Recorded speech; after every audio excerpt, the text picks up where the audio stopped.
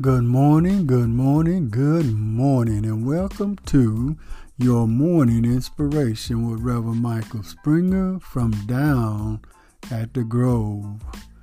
Our morning scripture will come to us from the Gospel of John, the 9th chapter, verse 1 through 5. And as Jesus passed by, he saw a man which was blind from his birth. And his disciples asked him, saying, Master, who did sin, this man or his parents, that he was born blind? Jesus answered, Neither has this man sinned, nor his parents, but that the works of God should be made manifest in him. I must work the works of him that sent me, while it is day.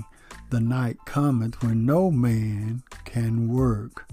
As long as I am in the world, I am the light of the world. When darkness meets the light of the world. When darkness meets light, there will be a battle of wills. It has been since the beginning of time. No one can stay in the light all the time. It is impossible, but it is something we should always strive for. There are ones who choose to stay in darkness. I always wonder why. Is it so hard to stay in the light and so easy to stay in darkness? Hope is being able to see that there is light despite all of the darkness. Desmond Tutu says, pain and pleasure, like light and darkness, succeed each other. In order for the light to shine so brightly, the darkness must be present. Maybe you have to know the darkness before you can appreciate the light. This blind man knew what darkness was because he was born blind. But when darkness met the light of the world, a new day came into his life. Choose this day to walk in the light of God.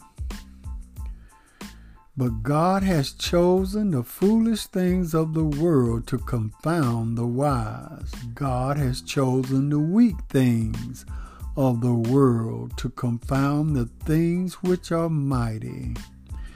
This poor man could not see Christ, but Christ saw him. The benefits of knowing Christ are soul go weak and come away strengthened, go doubting and come away satisfied, go mourning and come away rejoicing, go blind and come away seeing. When darkness meets the light of the world, our hearts are cleansed by grace. We are known to be the same, but different in character. When darkness meets the light of the world.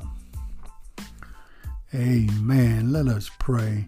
Oh, gracious God, as we come before thee at the dawning of this day, as the light began to shine within us, we feel that spiritual light began to wake us up and pull us up out of our bed as we plant our feet on the ground. You have blessed us to have a good night's sleep, and now we are greeting the dawning of a brand new day.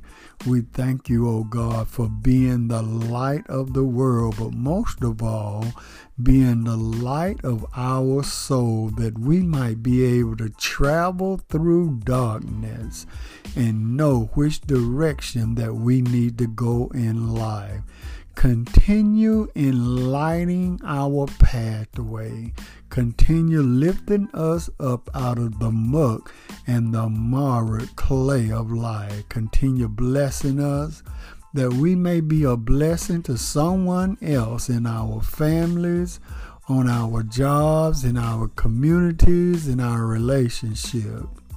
Bless right now, O God, and we'll forever give thee the praise. In Jesus' name we pray, amen. We thank and praise God for you today. This is the day that the Lord has made, and let us continue to give him all praise, honor, and glory. And always remember, everything is gonna be all right. This has been Reverend Michael Springer with your morning inspiration from down at the Grove.